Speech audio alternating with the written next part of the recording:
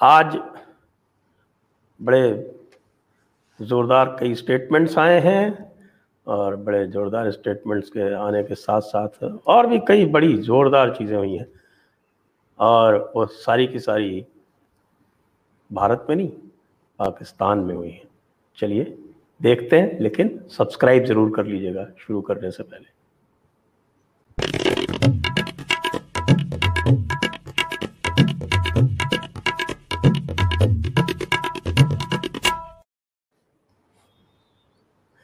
नमस्ते, आप सभी का स्वागत है।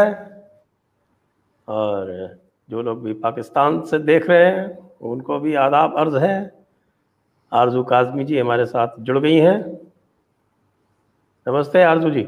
नमस्ते sir, thank you so much for inviting me. You welcome. आपकी पिछली जो हमारी वीडियो थी उसको 3 लाख व्यूज पूरे हो चुके हैं, उसके लिए भी आपको बधाई। तो thank you sir. As I always said कि सर आप स्टार है, मेरी नहीं, आपकी वजह से आगे होगी। अगर मैं स्टार होता तो मेरे सारे हो रहे होते, आप वाला ही क्यों हुआ?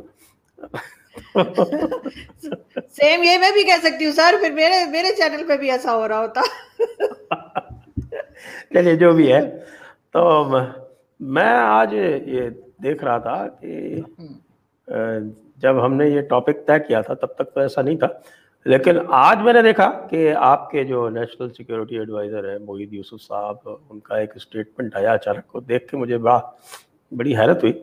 और उन्होंने कहा कि अफ़गानिस्तान तालिबान के ऊपर हमारा कोई कंट्रोल नहीं बचा है। तो नहीं बचा है का मतलब पहले था, और जैसे ही अमेरिकन गए उनका कंट्रोल समाप्त हो गया, ख़त्म हो गया। तो ये क्या है, ये कुछ थोड़ा सा हमें खुलासा करें, इसके पीछे क्या है, या आप इसको डिकोड कर सकते हो तो ज़रा करें। सर कंट्रोल तो मुझे नहीं लगता कि पहले भी कोई था। अगर ये ऐसा समझते हैं कि तालिबान के ऊपर इनका कोई कंट्रोल था, तो ये इनकी खुश फहमी कह सकते हैं, गलत फहमी भी कह सकते हैं, क्योंकि मुझे नहीं लगता कि तालिबान पे या अफगानिस्तान पे किसी तरह का कोई कंट्रोल कभी भी रहा है पाकिस्तान का। सिर्फ अमेरिका ही पाकिस्तान को टाइम टू टाइम इस्तेमाल करता रहा है, कभी हमारी ज़मीन और कभी हमारे फौजी, लेकिन ये कि वहां पे इनका बिल्कुल कोई कंट्रोल नहीं है। अगर ऐसा होता तो उनकी गवर्नमेंट की तरफ से, जो उनके प्राइम मिनिस्टर हों, प्रेसिडेंट हों, या जो भी पॉलिटिशियंस हैं अफगानिस्तान के, उनकी तरफ से इतने नेगेटिव कमेंट्स ना आते। इतना कई बार उन्होंने पाकिस्तान को बहुत सी बातों पे ब्लेम किया है, बहुत बार उन्होंने पाकिस्तान से कहा कि वो इंटरफेयर ना करें उनके यहाँ। तो फिर अगर ऐसी बात ना होती, कोई बहुत अच्छे टर्म्स चल रहे होते और सारा इनके पास कंट्रोल होता, तो वो ये क्यों कहते कि जी पाकिस्तान इंटरफेयर ना करे, पाकिस्तान साइड पे रहे, पाकिस्तान से कोई मदद नहीं चाहिए। लेकिन इस तरह की स्टेटमेंट जो है, आपको पता है कि ये पॉलिटिशियंस दे दिया करते हैं, और हमारे यहाँ के तो खासतौर पे कुछ भी बगैर सोचे समझे स्टेटमेंट देते हैं। जैसे अभी रिसेंटली शौकत यूसुफजई हमारे एक मिनिस्टर हैं इमरान खान साहब की कैबिनेट में, उन्होंने कहा कि जी पाकिस्तान अब उस पोजीशन पे आ गया है कि वो दूसरी कंट्रीज को लोन दे सकता है। यानी हमारे यहाँ जो है, हम मोटरवे और कहना चाहिए कि एयरपोर्ट्स जो हैं वो मॉर्गेज करके और लोगों से पैसे मांग रहे हैं, और हमारे मिनिस्टर कह रहे हैं कि अब तो हम पैसे दे सकते हैं। तो ये कुछ कंफ्यूजिंग किस्म के स्टेटमेंट्स आती हैं, इनको आप सीरियसली ना लिया करें। अच्छा, नहीं तो भाई हम तो स्टेटमेंट्स जो ऑफिशियल आती उसमें से ही पढ़ने की कोशिश करते हैं। वैसे जबकि यूएस फोर्सेस जो हैं वो लगभग चली गई हैं, बगराम एयरबेस तो खाली कर दिया उन्होंने, और इसके साथ ही साथ ये भी खबरें आ रही हैं कि टीटीपी भी एक्टिव हो गई है, और टीटीपी जो है वो आपके पीटीएम से मिल गई है, और कुछ इस तरह की अजीब अजीब सी खबरें आ रही हैं, जैसे कि मान लीजिए कोई अलग से पख्तूनिस्तान जैसा कोई मूवमेंट हो रहा है। तो ये जो तालिबान पर पाकिस्तान हमेशा खुशी मनाया करता था, ऐसा तो नहीं है कि ये कहीं उल्टा ही पड़ जाए बाद में जाके। और वो जो डूरंट लाइन वाला बहुत पुराना अफगानिस्तान, आज तक उसने ऑफिशियली उसको कबूल नहीं किया, तालिबान ने भी नहीं कबूल किया था। ऐसा नहीं है कि फिर से जो एक वो नया फ्रंट वापस खड़ा हो जाए, क्योंकि अभी तक तो अमेरिकन की सहायता से और उनकी मदद से, और इनकी जो उधर से मदद रहती थी, आपस में रिश्ते थे, उनको यहाँ पनाह दी गई थी, वो सब चलता था। अगर तालिबान काबिज हो जाए तो जैसे पिछली बार तो पाकिस्तान को उसने ऑनर किया था, इस बार भी वैसा ही रहेगा या कहीं उल्टा तो नहीं पड़ जाएगा? सर पीटीएम तो हमेशा से ही इनके लिए एक प्रॉब्लम रहा है और ये उसको कंट्रोल करने की कोशिश करते रहे हैं। तो अब इनकी शायद ये कोशिश हो कि ये तालिबान के साथ उसको मिला दें और टीटीपी और पीटीएम का नाम साथ जोड़ने से शायद ये पीटीएम को भी जो है वो टेररिस्ट ऑर्गेनाइजेशन डिक्लेयर करने के चक्करों में हो, वरना ऐसा ये कर नहीं पा रहे। जो उनकी बात होती है, चाहे वो अली वजीर जो उनके लीडर हैं पीटीएम के, उनको इन्होंने बहुत टाइम अरेस्ट करके रखा और कुछ साबित नहीं कर पाए, और अब कहा कि अगर वो माफी मांग लें तो उनको छोड़ दिया जाएगा। तो उन्होंने कहा कि जी मैंने अपने फैमिली में जो है वो ऑलमोस्ट 16 टू 70 डेड बॉडीज उठाई हैं, मैं किस बात की माफी मांगू, माफी तो एजेंसीज को मांगनी चाहिए। और इसी तरह से अब जानते हैं मोहसिन दावड़ हैं और कई लोग हैं पीटीएम के जो बात करते हैं और पार्लियामेंट में खड़े होकर बात करते हैं और पार्लियामेंट के मेंबर हैं। तो लेकिन एक बहुत बड़ा ग्रुप ऐसा भी है जो पीटीएम को हटाना चाहता है, उनको गलत बता के उनको कुछ नुकसान करना चाहता है। तो वो उनको टीटीपी के साथ कनेक्ट करने की कोशिश कर रहे हैं। हमारे जो मिनिस्टर हैं शेख रशीद साहब, उन्होंने थोड़े दिन पहले एक स्टेटमेंट दिया और उन्होंने कहा कि उनकी तालिबान से बात हुई है या वो तालिबान से रिक्वेस्ट करते हैं कि वो टीटीपी जो है उसको कंट्रोल करे, कि वो पाकिस्तान में किसी किस्म की कोई लोगों को नुकसान ना पहुंचाए, ना जानी ना माली। तो उस पे लोगों ने कहा कि अगर ये काम तालिबान ने करना है तो आपने मतलब फौज किस लिए बिठा रखी है, ये काम तो फौज का है कि वो ये चीज़ें हैंडल करे, ना कि तालिबान का। लेकिन यहाँ पे जो है वो अफगानिस्तान के साथ ये कहते तो बहुत हैं कि हमारा जो है वो इस्लामिक कंट्री है तो हमारे भाई हैं, ये है, लेकिन ऐसा कुछ है नहीं। काफ़ी कोल्ड शोल्डर दिया जा रहा है अफगानिस्तान की तरफ से पाकिस्तान को, और ये बात हम एक्सेप्ट करने को तैयार नहीं है। अब चाहे जो भी रीज़न हो, लेकिन वो अपने मामलात को खुद हैंडल करना चाह रहे हैं। उनके साथ जो कुछ भी, चाहे अमेरिकन से निकलना हो या जो भी सिचुएशन है, उसको वो खुद हैंडल करना चाह रहे हैं। उनको ऐसा पाकिस्तान की कोई ज़रूरत है नहीं। और आगे भी इंडिया के साथ भी उनके टर्म्स जो है वो बेहतर होते हुए नज़र आ रहे हैं। और जिसपे कि हमारे आज DGISPR की भी मैं देख रही थी कि उन्होंने एक ब्रीफिंग दी है, तो उसमें स्टेटमेंट उनकी आ रही थी कि जो इन्वेस्टमेंट इंडिया ने की है उसका उनको नुकसान होगा, वो इन्वेस्टमेंट डूब जाएगी, और इसी तरह की 3-4 वो मैंने देखा टीवी पे वो टिकट चल रहे थे। तो इस तरह की बात भी की जा रही है यहाँ पे। तो आजकल तो पाकिस्तान में सिर्फ अफगानिस्तान अफगानिस्तान ही हो रहा है, चाहे उसके बीच में इंडिया भी आ जाता है बीच में कभी।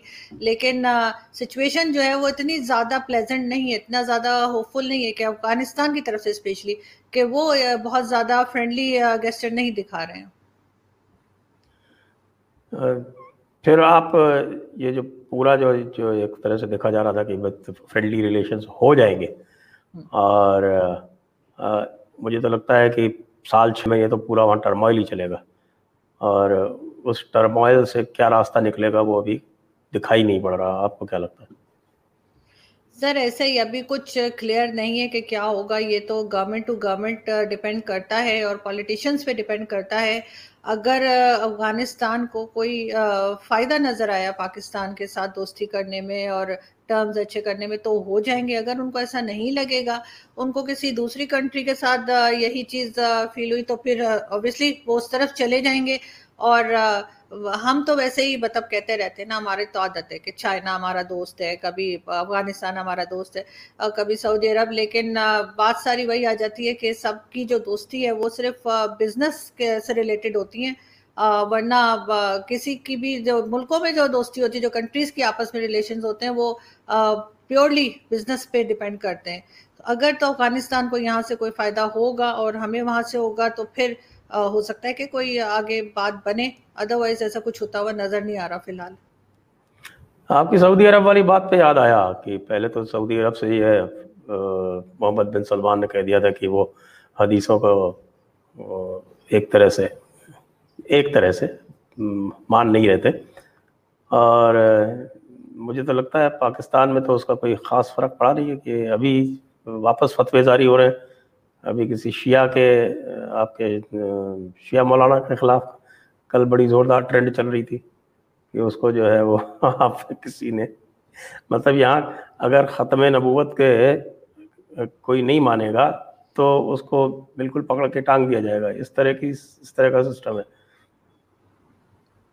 जी सर, बिल्कुल इस तरह का एक ट्रेंड देखा था मैंने भी ट्विटर पे, और इस तरह की चीजें चलती रहती हैं। अभी बहुत से कुछ लोग ऐसे निकले हैं, एक दो जर्नलिस्ट जो हैं, जिसमें सबूक सैयद भी हैं, जो इस तरह के जो फेक किस्म के जो मौलवी होते हैं, चाहे वो शिया हो या सुन्नी हो, उनके बारे में बात कर रहे थे, उनकी लिए पोस्ट लगा रहे थे उनके अगेंस्ट।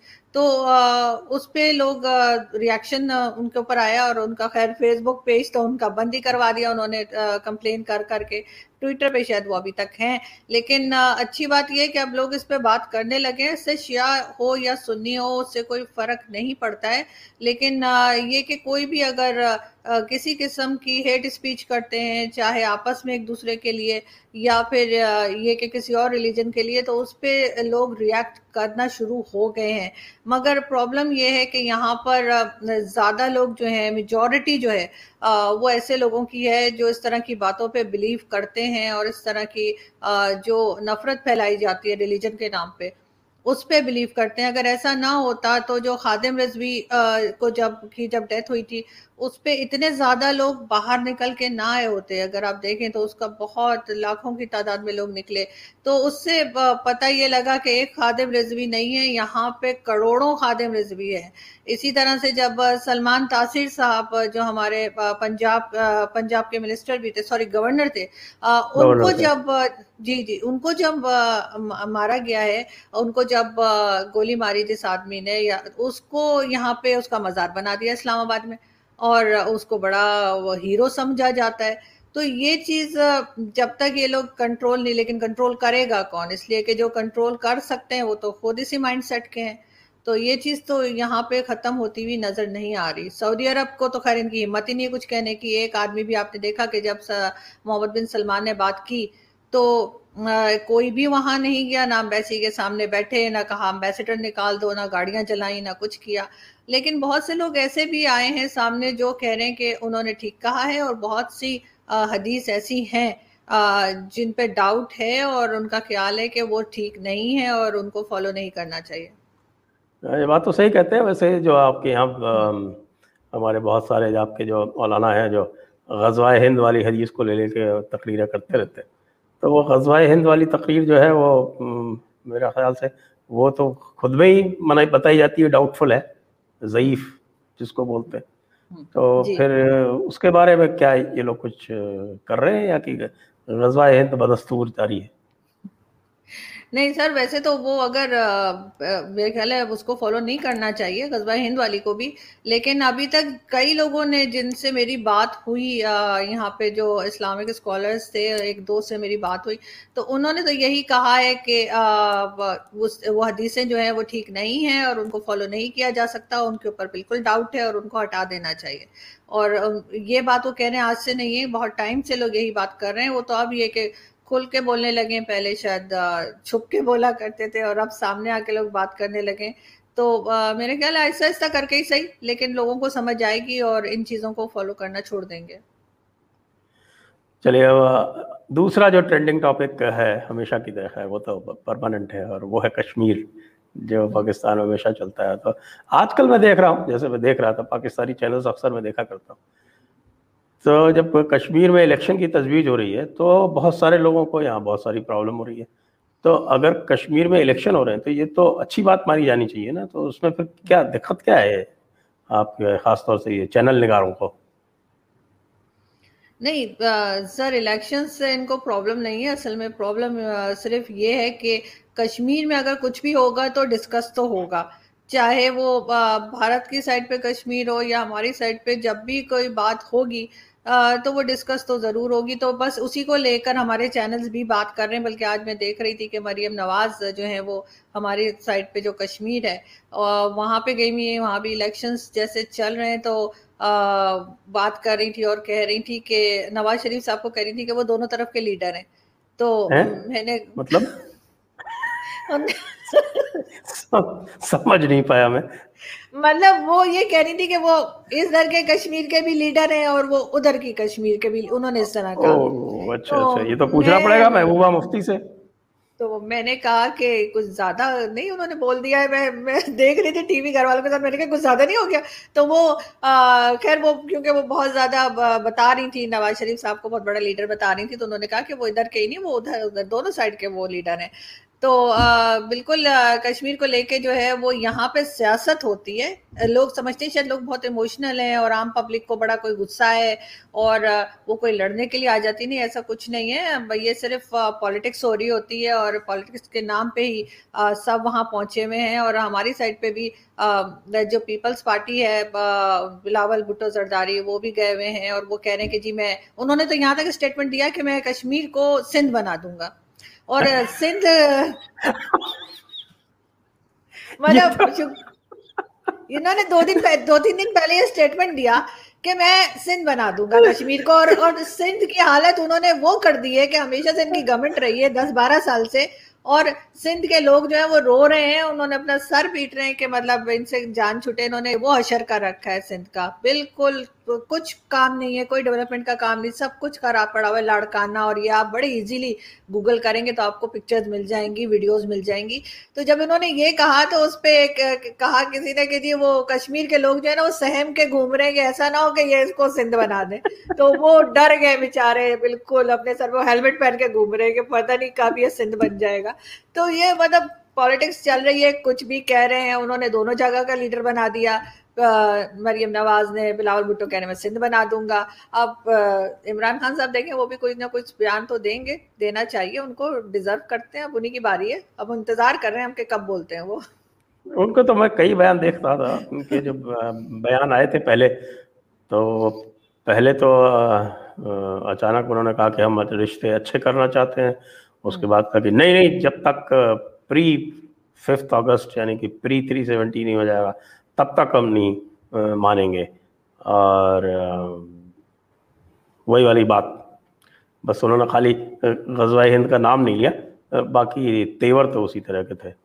अब पता नहीं क्या करेंगे, कोई नई तजवीज़ लाएंगे।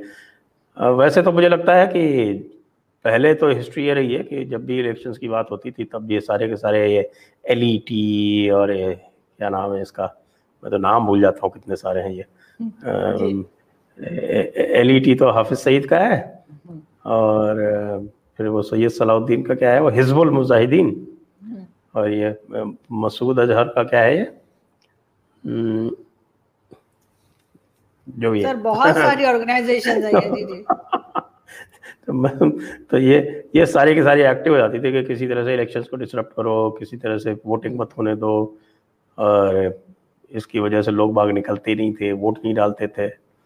2014 में जब वोट पड़े तो बीजेपी जीत गई, तो वो और मुसीबत हो गई वहाँ पे। तो मुझे लगता है कि कश्मीर में वोट पड़ने से ये पूरा का पूरा जो एक ये नैरेटिव चला रखा है कि साहब की कश्मीरी हमारे साथ हैं, उस पर शायद इनको फ़र्क पड़ता है और इससे थोड़ी सी कोई इनसिक्योरिटी हो जाती है। नहीं सर, स्टेटमेंट की अगर आप बात करेंगे तो स्टेटमेंट तो अक्सर ही हमारी मिनिस्टर्स की ऐसी होती है कि सुबह में कुछ और कहते हैं, शाम तक उनके कुछ और मूड हो जाते हैं तो वो कोई और बात कह देते हैं। जैसे कहा कि हम भारत के साथ जो है वो ट्रेड शुरू करेंगे, और शाम को कह दिया कि नहीं करेंगे। तो वो तो इस तरह की स्टेटमेंट्स आती रहती हैं। और यही चीज़ कश्मीर के साथ भी पहले उन्होंने कहा कि जी सब चीज़ें भूल जाइए, सारी बातें भूल के आगे बढ़ते हैं, और कश्मीर या 370 भारत का अपना मामला है। और उसके 3-4 घंटे के बाद जो है वो इमरान खान साहब ने कहा कि नहीं, जब तक 370 वापस नहीं आएगा हम तो कुछ करेंगे ही नहीं। तो वो जो हम लोग हैं ना, जो जर्नलिस्ट है, हमें भी समझ नहीं आती कि हम कौन सी न्यूज़ दें ना, मतलब 2 घंटे बाद खान साहब ने कुछ और कह देना है। तो इसलिए हम लोग इंतजार करते हैं, पहले फाइनल एक स्टेटमेंट आने दो। तो इसलिए इनकी ये कुछ जिसे कहना चाहिए कश्मीर का चूरन है जो हम लोग बेचते हैं। और उसका जहाँ पे कहीं ऐसी चीज हो जाए जो गवर्नमेंट से कंट्रोल ना हो रही हो, चाहे वो महंगाई हो, चाहे लोड शेडिंग हो, चाहे जॉब्स हो, या कोरोना वैक्सीन, कोई चीज भी जो इनको ऐसा लगे कि हम कंट्रोल नहीं कर पा रहे, या किसी और कंट्री से कोई और बात ऐसी आ जाए जो गवर्नमेंट चाहती हो कि पब्लिक उस पर डिस्कस ना करे, पब्लिक ज़्यादा ना सुने, तो उस वक्त ये एवरग्रीन टॉपिक होता है हमारा कश्मीर। तो वो लेकर आ जाते हैं कि जी कश्मीर में बड़ा जुल्म हो रहा है, कश्मीर में ये हो रहा है, भारत ये कर रहा है, भारत वो कर रहा है। तो काफ़ी दिन फिर इनको तक 4-5 डेज आराम से इनके निकल जाते हैं, क्योंकि पब्लिक भी वही देखती है, सारे मीडिया क्योंकि कंट्रोल्ड है बहुत। ऐसा कंट्रोल मीडिया आपने कभी नहीं देखा होगा सर, जो आजकल पाकिस्तान में है। कि पहले तो ऐसा होता था, चले 2 चैनल अपनी मर्जी की बात कर रहे हैं तो 10 चैनल ऐसे हैं जो गवर्नमेंट की बात कर रहे हैं, मगर अब 1 to 10 सबका एक ही हाल है। सब एक ही तरह से बात कर रहे हैं, जो नहीं बात सुनेगा, नहीं बात करेगा, तो वो चैनल ही बंद हो जाएगा। तो जाहिर है जो ओनर्स चैनल्स के हैं उनको अपना नुकसान नहीं करना है, तो वो फिर वही बात करते हैं जो गवर्नमेंट बता रही होती है। तो गवर्नमेंट जब ऐसा गवर्नमेंट को लगता है कि हम थोड़े से ऐसी जगह फंस गए बंद गली में जहां से हम निकल नहीं पा रहे, तो वहां पे ये कश्मीर लेकर आ जाते हैं, और बाकी टाइम ये कश्मीर को भूले रहते हैं, और बाकी इनको याद नहीं रहता। वरना तो और भी 10 चीजें हैं जो जिन पे ये अगर काम करें, जिस काम करने की जिन पे जरूरत है, लेकिन ये नहीं कर पा रहे। मगर कश्मीर को तो ये पिछले बहुत सालों से कश्मीर का इशू लेके चल रहे हैं, लेकिन अभी तक उसका कोई हल तो निकल नहीं पाया, ना इनके पास से, ना ही कहीं और से। तो मेरे ख्याल है ये अभी इसी तरह से इसको कुछ टाइम और ऐसे ही लगे रहेंगे, क्योंकि 2 साल रह गए हैं इमरान खान साहब के पास एज अ प्राइम मिनिस्टर, उसके बाद इलेक्शंस हैं। तो अभी वो इसी तरह से इस चीज को 2 साल और निकालेंगे इसमें। वैसे पाकिस्तान में इलेक्शन में तो जो है ये जो पार्टियां हैं वो सारी की सारी मिलके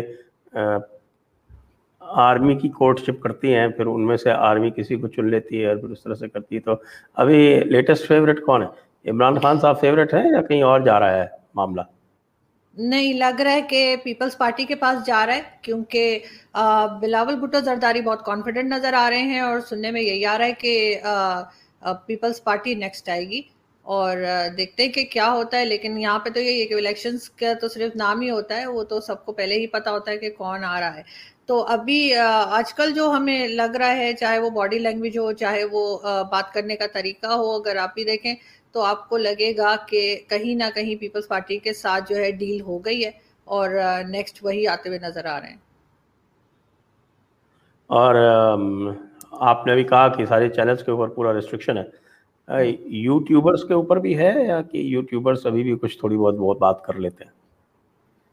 नहीं, अभी भी बात कर लेते हैं, यूट्यूबर्स अभी बात कर रहे हैं, लेकिन ये कि बात होती रहती है कि किसी तरीके से सोशल मीडिया को भी कंट्रोल किया जाए। और जो ट्वीट्स वगैरह लगती हैं यूट्यूबर्स को तो नहीं, लेकिन जो ट्विटर है वहाँ पे जो जर्नलिस्ट बात करते हैं उनको अक्सर जो है वो कहीं ना कहीं से लेटर आ जाता है, कभी एफआईए से, कभी कहीं से, कि जरा आके विजिट तो करना, चाय पिलाते हैं। तो वो चीज हो जाती है। मेरे जानने वाले 2-3 को इस तरह से लेटर आ चुके हैं। इनफैक्ट एक टीवी चैनल के एंकर जो हैं नदीम मलिक, उनको भी बुलाया जा चुका है, उनसे भी कोई बात पूछना चाह रहे हैं बुला के, लेकिन उन्होंने कहा है कि ना मैं जाऊंगा, ना मैं अरेस्ट होऊंगा, और ना मैं वहां विजिट करूंगा, तो जो करना है कर लो।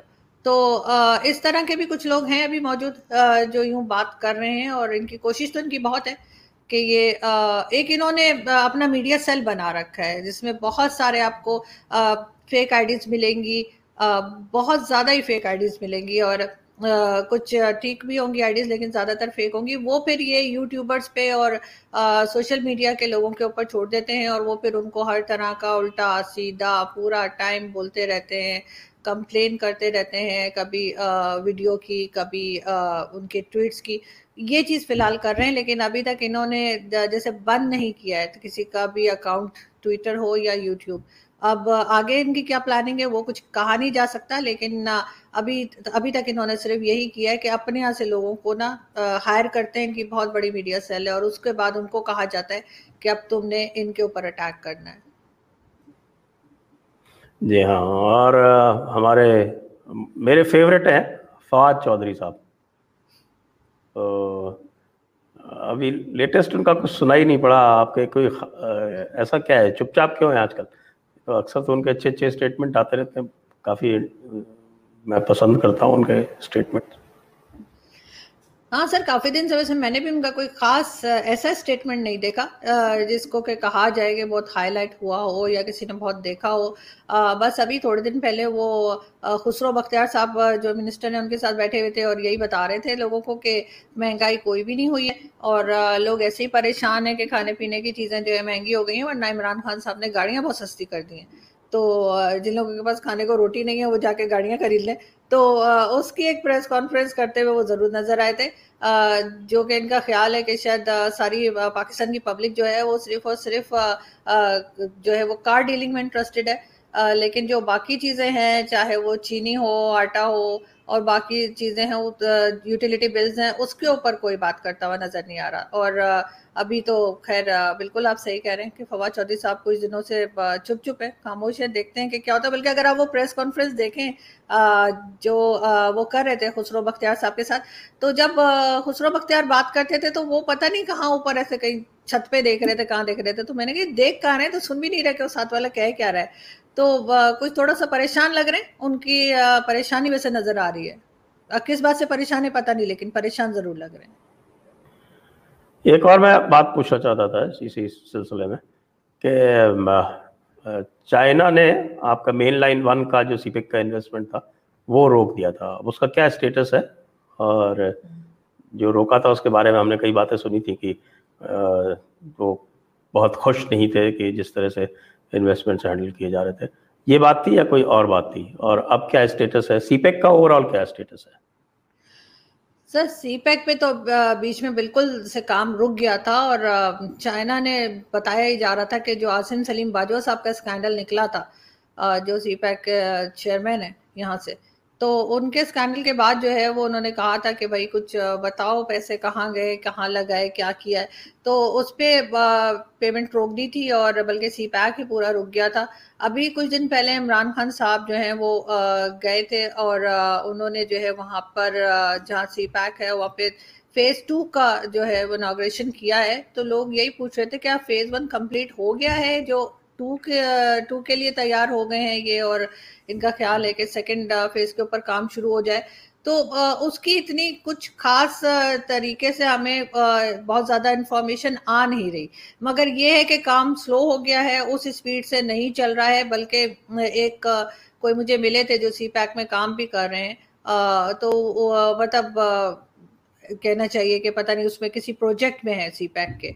तो वो कह रहे थे वो सब चाइनीज हैंडल कर रहे हैं और कह रहे हैं अजीब लोग हैं। मुझे कहते हैं कि मतलब सभी को कहते हैं कि सुबह जब लोग ऑफिस जाते हैं तो नॉर्मली 9 to 5 जॉब होती है या 9 to 6 होती है, उसके बाद बस खत्म। कहते हैं नहीं, कहते हैं 6 घंटे काम करो और फिर 6 घंटे रेस्ट करो, फिर 6 घंटे के लिए काम करो, फिर इस तरह से 6 6 आवर्स उन्होंने डिवाइड किए हुए कि 6 आवर्स काम करवाते हैं और उसके बाद फिर 6 आवर्स छोड़ देते हैं, फिर दोबारा कहते हैं फिर आ जाओ वापस। तो वो कह रहे थे कि क्या, वो बेचारे रो रहे थे कि जिंदगी खराब हो गई, यही करता रहूंगा, 6 घंटे के बाद जाके सो जाओ, फिर 6 घंटे बाद वापस आके इधर शुरू हो जाओ। तो वो कह रहे थे कि इन्होंने कोई टाइम टेबल इतना इस तरह का बना रखा है कि लोग कोई और काम कर ही नहीं सकते। मतलब अपने रूटीन के जो लोगों के होते हैं, घर के काम है या कहीं आना जाना है, वो हो ही नहीं सकता। तो बहुत हद तक जो है वो यहाँ पर उनका कहना था कि चाइनीज ही हैंडल कर रहे हैं, पाकिस्तान के लोग नजर नहीं आ रहे। और जो उनकी मैनेजमेंट है वो चाइनीज ही है और वो काफी टफ टाइम दे रहे हैं। वैसे चाइनीज के साथ ये है सर कि अगर ये काम ठीक नहीं करेंगे और इनको उनको प्रोजेक्ट्स में जिस तरह की करप्शन यहाँ पे चल रही है, अगर वही चलती रही तो इनको काफी सख्त टाइम देखने को मिल सकता है। वैसे भी इन्होंने चाइना को काफी चीजें जो हैं वो ऑलरेडी दे दी हैं, जिसमें एयरपोर्ट्स हैं, मोटरवेज हैं, तो वो तो उसके ऊपर कर ही लेंगे कब्जा। यहाँ पर भी कोई पार्क है, F9 पार्क है, वो भी दे दिया है। रेडियो पाकिस्तान की बिल्डिंग है वो भी दे दी है। तो मतलब बचा कुछ नहीं इस्लामाबाद में सच जो ना चाइना के पास चला गया हो। तो अगर ये सी पैक के ऊपर भी अगर इनका काम ठीक नहीं हुआ, और जो कि काफी टाइम से तो बंद ही था, अभी रिसेंटली दोबारा इन्होंने शुरू किया, बहुत टाइम बंद रहा है सी पैक पे, कुछ भी नहीं हो रहा था, उन्होंने एकदम रोक दिया था। चाइनीज ने ही रोक दिया था, इन्होंने नहीं, पाकिस्तान की गवर्नमेंट ने नहीं रोका था, चाइना ने रोका था। अब चाइना ने दोबारा इन्होंने कुछ मिन्नतें तरले किए हैं तो उन्होंने दोबारा से शुरू किया है, लेकिन देखते हैं कि किस लेवल पे जाता है। मैं थोड़ा समझना चाहता हूँ इस चीज़ को कि ये जो जैसे एयरपोर्ट है आपने एयरपोर्ट को एज ए कोलेटरल दे दिया, और मान लीजिए कि जो आपने कोलेटरल दिया है जिस लोन के बदले में, वो लोन में आप डिफॉल्ट कर गए, तो चाइना क्या करेगा? वो एयरपोर्ट चाइना का हो जाएगा, मतलब एक तरह से जो चाइनीज टेरिटरी हो जाएगी वो, क्या मतलब? मैं एग्जैक्टली नहीं समझ पा रहा हूँ कि किस तरह का इन्होंने सौदा किया है उसके।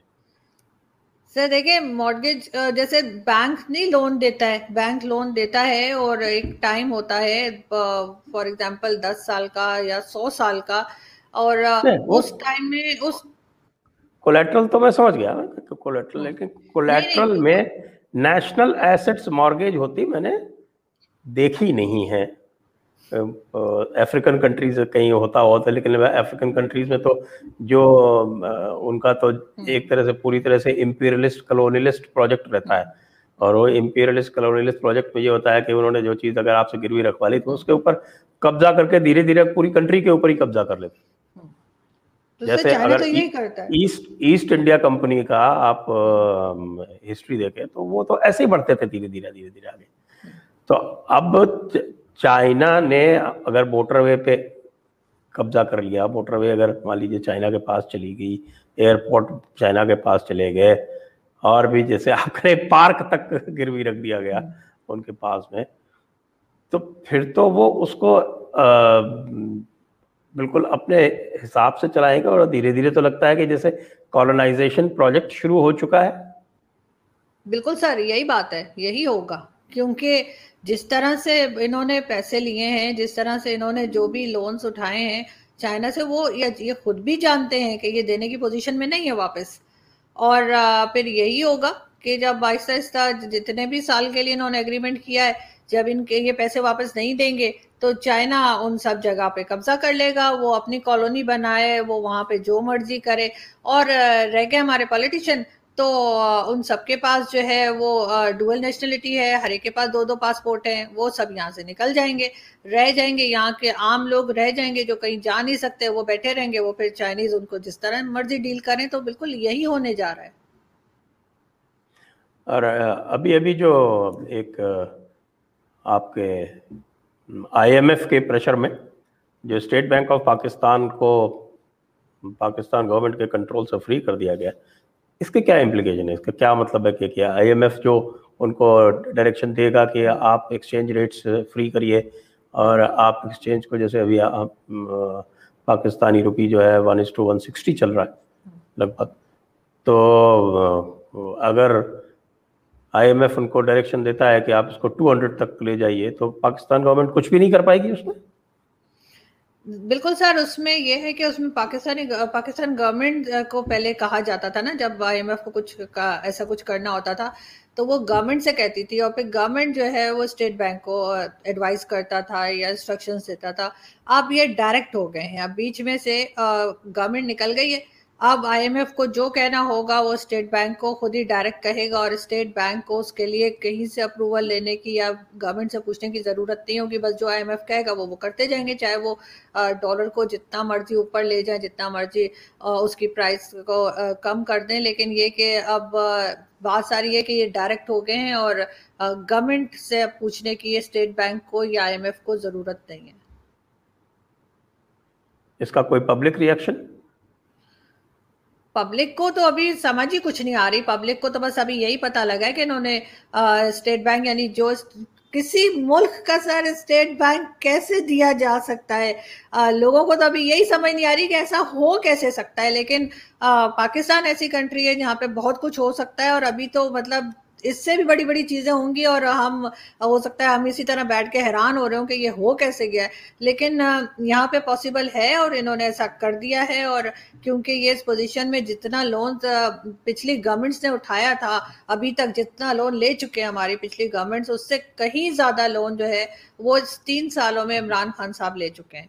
और उसके बाद कहते ये हैं, बजाय इसके कि अपनी कोई ऐसा काम करें जिससे इकोनॉमी ठीक हो, ये क्या करते हैं कि ये एक जगह से लोन लेते हैं और दूसरे को वापस कर देते हैं, और फिर तीसरी जगह से लेते हैं, जो दूसरे वाले से लिया होता है उसको दे देते हैं। तो वो ऐसे गोल गोल गोल चक्कर खा रहे हैं ये मतलब इनके सर से वो हट नहीं रहा है लोन ना। तो पहले एक का लोन होता था समझे, इस तरह से करके 4 लोगों से इन्होंने लोन पकड़ लिए, यही हरकतें करके इधर से पकड़ते हैं उधर देते हैं, उधर से लेते हैं उधर देते हैं। और अब हालत ये हो गई कि अब जो है IMF ने साफ कहा कि जी हमें डायरेक्ट कर दें, तो इन्होंने डायरेक्ट कर दिया, इनको कोई फर्क नहीं पड़ता। पब्लिक रिएक्शन यही है कि पब्लिक को तो कुछ समझ ही कुछ नहीं आ रही। मेजॉरिटी पब्लिक जो है बहुत मेरे ख्याल है 20% लोग ऐसे होंगे जिनको ये बात समझ आ रही होगी, या जिनके पास इतना टाइम होगा कि वो इस बात को समझ सकें, क्योंकि वो या तो उनके बिजनेस हैं या उनको कम से कम इतनी टेंशन नहीं पड़ी हुई यूटिलिटी बिल्स की और सबकी। बाकी 80% पब्लिक को तो पता ही नहीं हो क्या रहा है। उनको तो सिर्फ यही समझ आती है कि चीनी महंगी हो गई है, आटा महंगा हो गया, वो उनको ये पता ही नहीं लगता है कि डॉलर प्राइस से फर्क पड़ता है। वो कहते हैं हमें कौन सा डॉलर में खर्चा करना है। वो तो इस तरह की पब्लिक है हमारी, कहते हैं हमें क्या फर्क पड़ता है।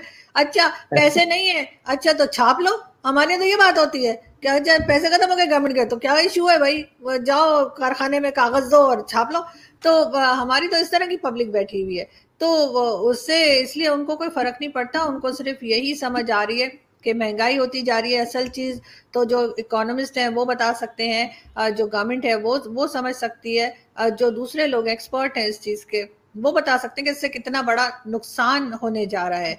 लेकिन इन्होंने कर दिया है और ये इसी तरह की चीजें करते चले जा रहे हैं। और ऐसा नहीं है कि पिछली गवर्नमेंट बहुत कोई यहाँ पे दूध शहद की नहरें बहा रही थी, लेकिन इस लेवल पे तो किसी ने भी नहीं किया था जिस पे ये जा रहे हैं।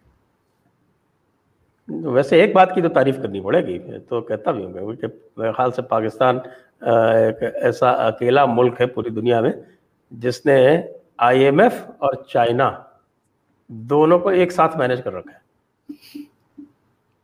हाँ लेकिन सर अभी तो आप देख रहे हैं ना कि अमेरिका ने कहा है कि या तो चाइना से बात करो या फिर हमारे साथ बात करो। तो वो जो IMF है वो तो ऑब्वियसली अमेरिका की साइड है, तो फिर इनको ये प्रॉब्लम जरूर आएगी। और दूसरी बात ये कि जो इस गवर्नमेंट में एक चीज मैंने नोटिस की वो ये कि ये किसी को बोलने नहीं देते। ये बिल्कुल भी इनको आप क्रिटिसाइज करें तो बहुत बुरा मना जाते हैं। हालांकि हमारे जैसे लोग हम इन्हें इसीलिए क्रिटिसाइज करते हैं ताकि ये अपनी गलतियों को सही करें और मजीद और कंट्री को मुसीबत में ना डालें, आम पब्लिक को स्पेशली। लेकिन उस पे जो है वो बड़ा माइंड किया जाता है कि जी जर्नलिस्ट ऐसे कैसे बात कर देते हैं या एंकर पर्सन ने ऐसे कैसे बोल दिया।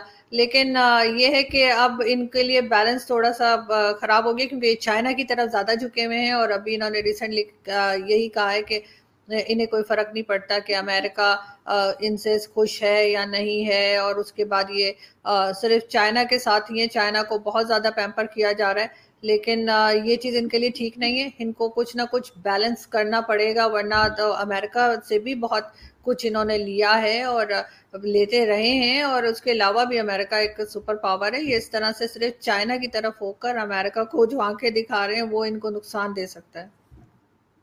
हाँ ये तो बात है, तो पूरी तरह से चाइना सेंट्रिक हो रहे हैं। अभी मैंने सुना था 2 दिन पहले कि पहले तो ये शिंगयांग के बारे में ये क्या कहा करते थे कि हमें उसकी जानकारी नहीं है, हमें उसकी खबर नहीं है।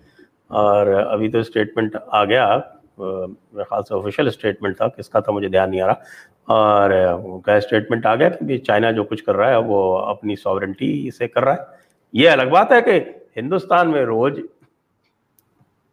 सुई चुभोते रहते हैं कि भाई हिंदुस्तान के मुसलमानों का ऐसा हो गया। जहाँ फ्री कंट्री है वहाँ पे रोज करेंगे कि साहब हिंदुस्तान के मुसलमानों को उनकी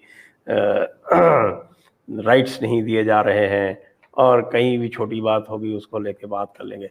लेकिन चाइना का जो मैटर है वो उनका सॉवरेन मैटर है। तो मेरे ख्याल से क्लासिक जिसको कहते हैं आपके क्लाइंट रिलेशनशिप हो गई है एक तरह से। सर बिल्कुल, ये देखिए ना कि चाइना से इतने पैसे उठा लिए, अगर कितने भी पैसे और इस तरह की जो लोन्स होते हैं अगर आप किसी रिश्तेदार से भी ले लें या किसी दोस्त से भी ले लें, तो उसकी गलत बात को भी सही करने की कहाँ हिम्मत होती है किसी को कहने की कि तुम गलत कर रहे हो। अगर इतने पैसे किसी से लिए हों जिसका अच्छे से पता हो कि हम ये वापस भी नहीं कर सकते, और लेकिन वो किसी और तरीके से निकाल लेगा, उसने मॉर्गेज जो चीजें हैं वो की हुई हैं। तो पाकिस्तान इस पोजीशन में है ही नहीं कि वो चाइना को आंखें दिखा सके या चाइना को कह सके कि जी आप जो है वो अपने आप मुस्लिम्स के साथ गलत कर रहे हैं। हाँ हम इंडिया को कह सकते हैं, इंडिया ने हमें अभी तक कुछ दिया नहीं है। आप जरा गौर करिए इस चीज के ऊपर। आप लोग अगर आप लोग भी कुछ हमें कोई लोन शोन दे देंगे और कोई इस तरह के प्रोजेक्ट शुरू करा देंगे तो बस फिर हम कश्मीर भी भूल जाएंगे और हमें कुछ याद नहीं रहेगा। हम फिर कहेंगे बस ठीक है, इंडिया जाना है और कश्मीर ही जाना है, हमें क्या। तो वो यहाँ पे जो मेन चीज है, जो मेन कहना चाहिए, जो इनका जो अट्रैक्शन है वो पैसे है, वो डॉलर है। और वो डॉलर जहां से भी आ रहा है वहां पे अगर कुछ गलत हो रहा है तो हुआ करे। लेकिन चाइना को कहने की कोई हिम्मत नहीं। अभी तो बड़े आराम से उन्होंने कह दिया। पहले तो कहा, पहले तो मानते ही नहीं थे, पहले तो कहते थे कुछ भी नहीं हो रहा। अब बहुत ज्यादा लोगों ने कहा तो उन्होंने मानना पड़ गया उनको, कहा अच्छा जी हो रहा है। लेकिन अब हम उनसे चाइनीज जो है उनसे अलग से बात करेंगे, उनसे कैमरा के सामने बात नहीं करेंगे। फिर ऐसे ऐसे अब तो फवाद चौधरी साहब तक ने कह दिया था कि चाइनीज मुस्लिम्स ही गलत हैं और उनके साथ बिल्कुल ठीक हो रहा है। ये स्टेटमेंट भी आप शायद भूल गए, ये भी फवाद चौधरी साहब की स्टेटमेंट है। उन्होंने कहा बिल्कुल ठीक हो रहा अच्छा है उनके अच्छा साथ। अच्छा तो अच्छा अच्छा। ऑब्वियसली सब कुछ पैसों के बल पे ही हो रहा है और पैसों की वजह से ही हम इस तरह के रिएक्शंस आ रहे हैं। और ये बड़ा सिंपल सा है, कोई भी समझ सकता है। अगर इस पे पाकिस्तानी आके मुझे उल्टा सीधा बोलेंगे कि मैं गलत कह रही हूँ और मैं पाकिस्तान के खिलाफ बात कर रही हूँ, तो मैं पाकिस्तान के खिलाफ बात नहीं कर रही, मैं सिर्फ फैक्ट्स बता रही हूँ जो हैं। अगर ऐसा नहीं है तो फिर चाइनीज मुस्लिम्स के लिए बोल के दिखाएं, और अगर ऐसा है तो बस फिर मान जाएं, और क्या हो सकता है। ये ये बड़ी इंटरेस्टिंग चीज बताई आपने। और दूसरे एक गिलगित बाल्टिस्तान की बड़ी बात चल रही थी बीच में कि उसको जो है अलग स्टेट बनाएंगे, कि साहब जैसे इंडिया ने बना दिया तो हम पीछे थोड़ी रहेंगे, हम गिलगित बाल्टिस्तान को अलग स्टेट बनाएंगे। लेकिन आजकल वो बात बिल्कुल ठंडी पड़ी हुई है, उसके पीछे क्या है? सर उसके पीछे यही है कि आजकल वो जैसे कहते हैं ना कि इस वक्त बाकी दूसरे बहुत टॉपिक्स हैं ना, जिसके वजह से, या इश्यूज हैं कहना चाहिए, जिसकी वजह से इनका सारा ध्यान उस तरफ है। जिसमें कि एक तो यही सी पैक बंद हो गया था, फिर दोबारा से उसको रीओपन, या कहना चाहिए रीलॉन्च किया जा रहा है। वो इनके लिए है, इनको मजीद कहीं से लोन्स नहीं मिल रहे, वो प्रॉब्लम है। वैक्सीन खत्म हो गई है, वैक्सीन इन्होंने फर्स्ट डोज लगा दिए बहुत लोगों को, सेकंड इनके पास है नहीं, तो ये कह रहे हैं इंतजार कीजिए। और कई चीजें इस तरह की हैं, जैसे कश्मीर का इलेक्शन है, दोबारा से जो अपोजिशन पार्टीज हैं वो फिर से एक्टिव हो गई हैं।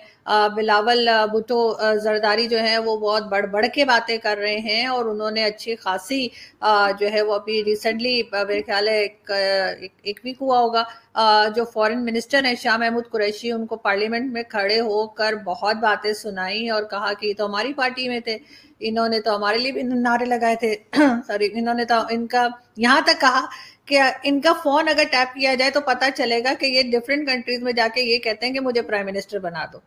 तो यहाँ तक एक जैसे कहते हैं झगड़ा चल रहा है, और वो बिल्कुल ओपनली अब हर जगह सोशल मीडिया पे और इंटरनेट पे अवेलेबल है वो बिलावल भुट्टो की बात जो उन्होंने कही है। और उधर फॉरेन मिनिस्टर सामने बैठे हुए थे उनके, ऐसा नहीं कि उनके एब्सेंस में बात की है, उनके सामने बात की है।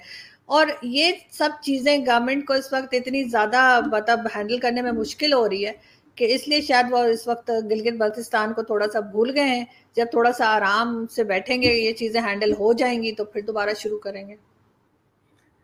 अच्छा चलिए, अब इससे पहले कि हम ऑडियंस के पास जाएं उनके क्वेश्चंस के लिए, एक और इंटरेस्टिंग चीज मैंने सुनी थी आजकल, कुछ नए पैरामीटर्स आ रहे हैं। आप पब्लिक में वेस्टर्न ड्रेस नहीं पहन सकते, इस तरह का कुछ हो रहा है अफगानिस्तान की तरह। नहीं नहीं सर, ऐसा नहीं है कि वेस्टर्न ड्रेस नहीं पहन सकते। ऐसा अभी कोई स्टेटमेंट नहीं आया। हाँ, ये जरूर आया है कि वो जो रेप केसेस हो रहे थे और इस तरह से, तो उसमें इमरान खान साहब की स्टेटमेंट आई थी कि ये जो है वो वेस्टर्न ड्रेसेस की वजह से हो रहा है, और ओहो। लेडीज को जो है वो बहुत कवर्ड किस्म के ड्रेसेस पहनने चाहिए। तो अगर ऐसा होगा तो फिर रेप केसेस रुक जाएंगे, और उसको जाहिर है कि जितने भी उनकी पॉलिटिकल पार्टी के जो वर्कर्स हैं या जो उनके मेंबर्स हैं वो सब बड़े सपोर्ट कर रहे थे, और बहुत से लोगों ने उसके अगेंस्ट भी बात की, उनकी पार्टी के नहीं लेकिन बाहर के लोगों ने, कि जाहिर है ऐसी कोई बात नहीं है। अगर यही चीज होती तो 5 साल के, 6 साल के, 1 साल के, इस तरह से छोटे छोटे बच्चों के साथ जो हो रहा है, जो मदरसों में लड़कों के साथ हो रहा है, उन्होंने कौन से स्कर्ट्स पहने होते हैं। तो वो जो बाहर बकरियां खड़ी हुई होती हैं, उन्होंने कौन सा स्कर्ट पहना होता है या जीन्स पहनी होती है। जो ये मुल्ला माफिया, और ये उनकी बहुत वीडियोस आप जानते ही होंगे कि पिछले दिनों बहुत वीडियोस आई हैं मुल्लाओं की, मदरसों की, और बहुत सौ को जो है वो अरेस्ट भी किया गया और बहुत कुछ हुआ।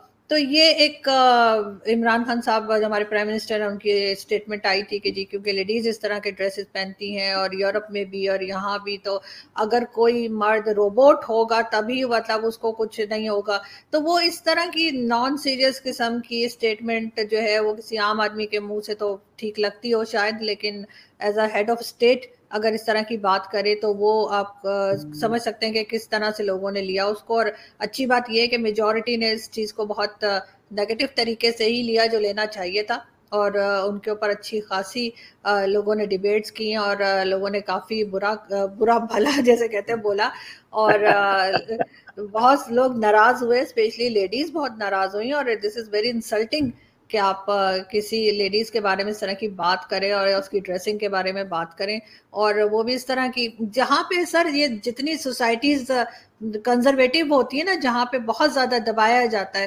कि ये नहीं करना वो नहीं करना, वहां पे ही इस तरह की चीजें आपको ज्यादा नजर आएंगी। हमारे यहाँ भी हम अगर न्यूज़पेपर पढ़े ना, तो अक्सर जो न्यूज आती है ना कि कोई लड़की भाग गई किसी के साथ, वैसे यही बोला जाता है, पता नहीं मुझे इसका सही कोई तमीज का वर्ड मुझे समझ नहीं आ रहा, तो वो जैसे कहते ना कि चली गई किसी लड़के के साथ, वो मेजॉरिटी आपको छोटे शहरों और गांव के ना वो न्यूज मिलेंगी, बड़े शहरों की नहीं होती, क्योंकि जो बड़ी सिटीज हैं वहां पे इतनी आज़ादी होती है कि लड़कियां किसी से बात कर सकती हैं, किसी से मिल सकती हैं, या कोई पसंद है तो बता सकती हैं। लेकिन छोटे शहरों और गांव में, विलेजेस में इस तरह की एटमॉस्फेयर नहीं होता।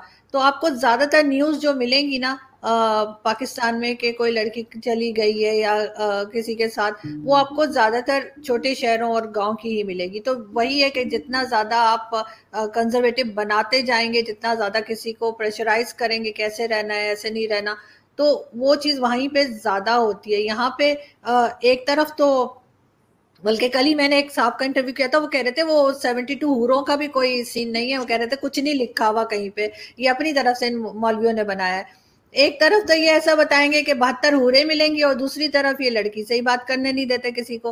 तो इस ये जो डबल स्टैंडर्ड्स हैं ना इनके, इस वजह से भी पाकिस्तान में इस तरह के केसेस बहुत ज्यादा होते चले जा रहे हैं, और इमरान खान साहब को लगता है कि ड्रेसिंग की वजह से। फिर अगर 72 हूरे नहीं मिलेंगे तो फिर तारिक जमील साहब का जो इतना अच्छा धंधा चल रहा है उसका क्या होगा? सर मैंने तो एक दो लोगों से बात की थी, उन्होंने तो यही कहा कि ऐसा कुछ नहीं लिखा हुआ 72 हूरों का, और इन्होंने खुद अपनी तरफ से बना रखा है। और तारिक जमील साहब को तो खैर मैं क्या कहूँ, उनको तो दोबारा से इस चीज को एक बार फिर सोचना चाहिए, इसलिए कि अब तो बहुत से मौलवी ऐसे पकड़े गए जिनको हूरों का कोई शौक ही नहीं लगता, मुझे तो उनका शौक ही कुछ और है। तो फिर उनके लिए भी बता दें कि क्या है।